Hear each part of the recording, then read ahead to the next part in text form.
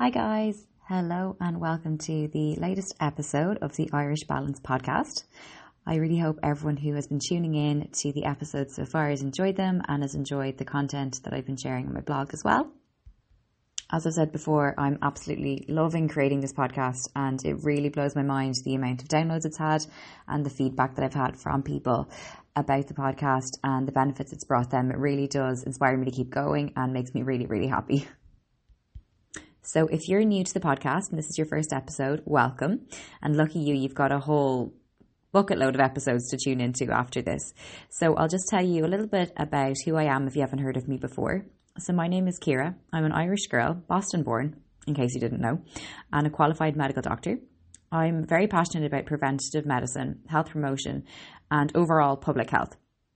Particularly how our lifestyles affect our health through the food we eat, the exercise we undertake, how we manage our stress, our sleep, and our social well-being. And I started my blog while I was training as a doctor to show you guys through this platform how we can empower ourselves to live happy, healthy lifestyles that are full of balance and not restriction. If you're looking for my blog or a recipe, which you'll find there too, it is theirishbalance.com, and my social media handles are at theirishbalance on Instagram, Twitter, and Facebook. So let's get into this week's episode. This one is a little bit of a combination of a couple of things that I've been asked to talk about on the podcast through people interacting with me on social media. And the episode's going to cover the concepts of self-talk and mindfulness and gratitude, because those three things really were massive game changers for me in 2018. By that I mean they were three things that I actively reflected on in terms of how I was talking to myself, whether I was being kind to myself. And then throughout the year as well, I really found that I began to recognize how important gratitude is in our daily lives. And really engaging with mindfulness and doing that on a daily basis was a big part of that. But I also know that the terms mindfulness and meditation scare a lot of people and can seem maybe a little bit hippie and trippy. But really that's mostly down to, as was the case for me, not really knowing what they mean. And once you understand that they're not at all complicated as concepts and in fact bring us huge mental and physical health benefits, you'll realize they are healthy habits that you won't want to break. So let's start with self-talk, because I think that's probably one of the hardest things to change and yet one of the most important. So what is self-talk? Well, very simply, it's how we talk to ourselves. And I've discussed self-talk a little bit in my stress episode of the podcast. So if you haven't listened to that, definitely go back and check that out, as I think it is a really important aspect of stress management. But it really does fascinate me how we talk to ourselves. We all have that inner voice. It doesn't make us crazy. In fact, it makes us a bit more sane to listen to it. And I think how we talk to ourselves is really quite an extraordinary thing. And like I've said at the start of this podcast, I am talking from personal experience and reflection. One of my favorite quotes that I say to myself and that I say to friends is that we should talk to ourselves like someone we love or like our best friend. And yet, despite it being a mantra of mine, I definitely don't do it enough. And in fact, our self-talk is often a huge part of what holds us back in making sustainable, healthy lifestyle changes or just breaking bad habits. And so I hope that by setting a spotlight on this area and sharing my own experience with you guys, that it might help someone else out there listening to address their inner voice and maybe make it a little bit kinder. I think the best example of when I let my self-talk get really negative is whenever I have a little training injury. I've had two kind of not big ones, but two decent enough ones to kind of set me back a little bit over the past 2 years, which, I understand is a couple of very minor things in the grand scheme of life. But like anything that affects your physical or mental health, it really can get you down, particularly when it stops you from doing the things you want to do. Particularly last year, when I picked up a tendonitis during the summer, I found I let my self-talk run headfirst into negativity, frustration and anger as soon as I found out that's what was going on. I had to give up running for a while to rehab, and to be honest, just got a little bit too catastrophic in my thinking, instead of seeing the long-term picture in life. And I'm sure we're all guilty of it for many more minor things, like missing the bus being late, something we forgot to do for a family or a friend. Basically, we're all guilty of negative self-talk, but we can all learn from it. As they say, hindsight is 20/20 vision. Self-talk is relevant to any and every aspect of our lives, right down to those first thoughts when you wake up in the morning. One of my favourite mantras to start the day with is, it's a good day to have a good day. It always makes me smile. And even if I've gone to bed in a little bit of a funk, that little phrase reminds me that a new day is a new start. I've said many times before on my social media that I do believe the energy and vibes you put out into the world directly affects those you receive in return. I'm not calling it karma. I don't know what the name is for it, but I do firmly believe it to be true. So I think the first step with building a little bit more positivity in your self-talk is to first hear what it is saying. Until you hear what vibe you're saying to yourself, you can't change them. So how do you do that? Well, for me, mindfulness really was the, shall we say, doorway into that first step. Mindfulness was defined by the founder of mindfulness-based stress reduction, Dr. John Kabat-Zinn, who has an amazing interview with Oprah Winfrey on her podcast, by the way. Highly recommend checking that out. But he defined it as awareness that arises through paying attention on purpose in the present moment, non-judgmentally. And he also simplified it a little bit more by saying it's about knowing what is on your mind. And I can't put it any simpler than he can. To me, mindfulness brings you back to yourself. It might be through taking 3 or maybe even 10 deep breaths and hearing your thoughts, hearing the tone of them, whether they're positive or negative, whether they're making you feel good or bad. Many of us don't take the time to listen to our body and mind at all during a busy, busy day. But if we start to tune in even once a day, that's a huge start. In the past, I've been really guilty of trying to deal with tricky times in life by keeping busy or just getting on with it. But in fact, all I'm doing is distracting myself from dealing with those thoughts that are in my head or the issue at hand. Being mindful has really allowed me to tune in when my mind or my body are telling me to slow down. And trust me, it's a work in progress, but I do find I listen a lot more than not now. I don't pretend to be a mindfulness or meditation expert, but I do think it's helpful to you guys, and I have always gotten feedback that it's been helpful to share how I got started. This time last year, I downloaded the Calm app. After trying Headspace in 2017, I didn't really find it that helpful, but I know it's found its home in a lot of people's phones, and I know a lot of people take benefit from it, and there's lots of other meditation apps out there. I just find Calm is what works best for me, and it is important to find the one that works for you, and you might not be an app person at all, and that's totally fine as well. I do 10 minutes of meditation every day with the Calm app. And when I first downloaded it, I did a free trial. So I tried lots of their different 10-minute sessions. They do 7 days of gratitude and 7 days of stress relief and 7 days of all these other things. And they have sleep stories. They have even movement meditations now. And I found that was what changed the game for me to really get me into mindfulness and meditation. So now I do 10 minutes before bed every night. But after 3 weeks of doing that, this time last year, I noticed I was a lot more mindful in my day and much, much less reactive in how I interacted with myself or with people, or when I was faced with a stressful situation at the hospital. So if you think you'd like to try an app, that's definitely a great place to start. And if not, and you just want to try and bring a little bit of mindfulness into your life without adding an app to your phone, I totally understand. So this is what I try to do. I try to take the time at some point every day to have a mindful moment. For me, and it might not be the same for you, but for me, it's most feasible when I have my morning coffee. At the moment, I'm doing my master's full-time in public health and nutrition. So before lectures start every morning, I usually arrive to college about 20-25 minutes early, just the way my trains work out. I come there from the gym or from doing some yoga at home. And when I get there, I have my breakfast, I have a cup of coffee, and I sit down and I enjoy it. I don't rush it, I don't wolf it.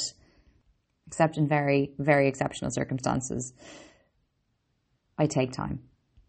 I check in with how I'm feeling about the day ahead, what I have going on for the day ahead, and how the food tastes, how the coffee tastes, which is usually good because I go out of my way to get a good coffee.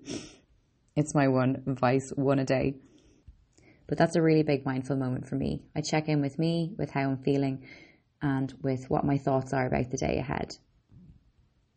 That mindful moment might be totally different for you. You might be on the bus to work or on the train home, or even if you're stuck in rush hour traffic on a Monday and you're wishing it was the weekend already. That might be the perfect time to have a mindful moment, to take a deep breath in and a long breath out, to look around you, see what's around you, see what colours are in the sky or in the environment you're in. and hear what your mind is saying. And whatever those thoughts are, don't judge yourself. That's the key part of mindfulness. Whether they're positive or negative, you don't judge yourself. You acknowledge them and you just see them in your mind. If I find I'm getting very distracted by thoughts, sometimes I find it really helpful to put a label on them and acknowledge that I'll come back to them another time. Instead, just focus your attention on the breath, let those thoughts float across your mind, label them if you need to, but that's you being mindful. You're just paying attention to what's outside you and what's inside you. Hopefully the train of thought of this podcast is making sense to you guys, but I'm going to let this part bring me to gratitude because it's intricately linked with mindfulness for me. I've always known what the words grateful and gratitude mean, what the dictionary tells you. But understanding the true concept of gratitude and how it applies to my life, I've learned really comes from the experiences and challenges life throws at you. I had a pretty crazy year last year, and this year is shaping up to be pretty similar, but it was a pretty crazy year. There was a lot of big changes. Most of them weren't easy. Big change is never really easy. In fact, none of them were easy. And getting through it all took a lot of mindfulness and definitely appreciating the true value of gratitude and how it applies to my life. The challenging experiences in life are different for all of us, whatever stage of life we're at. And so I know how that applies to me might not be how it applies to you, but I think you'd agree getting through those tricky times is what builds our resilience as individuals. So what does gratitude mean to me? Well, many things, but it grounds me. If I'm finding it hard to see beyond a difficult time at work, at college, for exams, or at home, or even an issue with a family or friend, I really try to take it back to what I can be grateful for. And actually doing that was what got me through having 2 injuries over the last couple of years. Sounds small, but makes a big difference to be grateful for what you can do instead of what you can't. We do live in a world where many problems are classed as first world problems. And as a result, because we get so consumed by those, we often forget how blessed we are for the basics that we have in life.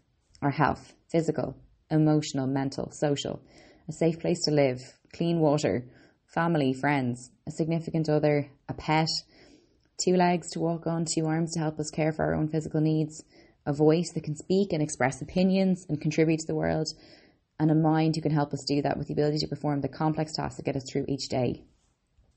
For those of us lucky to live in a society that isn't filled with day-to-day conflict and psychological stress and fear. Many people don't have one or many more of those things, but those of us that have them all are often guilty of taking them for granted. Bringing yourself back to the basics that you can appreciate, enjoy, and be grateful for is easier some days than others, but starting that process, starting to bring it back to gratitude is game-changing. And as I said, beginning using the Calm app and becoming more mindful, doing it every day, that really helped for me. And it's such a simple act, but it really has changed me as a person and my life. My day-to-day awareness of myself, my thoughts, and my behaviour towards others, which is really important. Mindfulness followed by gratitude brought my self-talk to a kinder place. Now, whenever I feel like I'm struggling with something, when I'm saying I can't more than I can, I stop myself. I stop that voice and I say, would you talk to your best friend that way? Or like someone you love. If you wouldn't, you have no right to be saying that to yourself. You do not need those grey clouds over you. You need silver linings. We all need silver linings in life. What has really helped me in the past, when I've found I'm struggling the most, is writing an I can list. When I got my injury during the summer, I sat down when I was at my most negative with myself and I wrote I can in huge letters across a big A4 page. And this is what my list said. I can. Breathe. Listen. Speak. Share. Knowledge. Learning. Good vibes. Positivity. Train in a modified way. Work on yoga and Pilates. Bear in mind this is in the context of an injury. I can read fiction, non-fiction, research for a talk I was doing that week. Write for my blog, recipe create, spend more time with family and friends outside of going for runs, come back rehabbed stronger than ever before. I come back twice the size of my setback. I still have that list. I kept it because it reminds me to look for the positive, to look for the silver lining. And as I've said at the start, this applies to every aspect of life. work, family, friends, healthy habits you want to adopt but are still on that to-do list, personal issues that crop up. It's about focusing mindsets towards one in solution mode instead of I can't mode. We do all have the power to change how we talk to ourselves. And actually, we have a responsibility too. The world could always do with more kindness, and that can definitely start with how we treat ourselves. It isn't easy, I know that, and I'm not going to pretend I'm perfect at it. Far from it, as you can see from this podcast episode. But I make an effort every single day, and I'm conscious of that inner voice every single day. The 2019 mantra that I added to my little mini list of motivating mantras in life to keep boosting and building that self-talk is, you got this. It's something that I say to myself after I banish I can't, when I feel things are a little bit negative. I can, and you got this. Try it next time. You might be surprised at how good you feel after. And that, I think, is where I will leave this week's episode, guys. I really hope you enjoyed it. I hope that it shared enough of my journey with mindfulness, gratitude, and self-talk with you guys. It's something that I'm always working on. And you go through peaks and troughs, but the most important thing is to be working on it, because it is really a huge part of our mental health and one that we have a lot of power over, more than many of us think we do. As always, I'd love to hear your feedback on this episode. Drop me a comment here on Podbean, or leave me a comment on my blog, or drop me a DM or a tweet. You know where to find me, at The Irish Balance. And until next week's episode, please do your best to join me in keeping that inner voice kind. Bye, guys.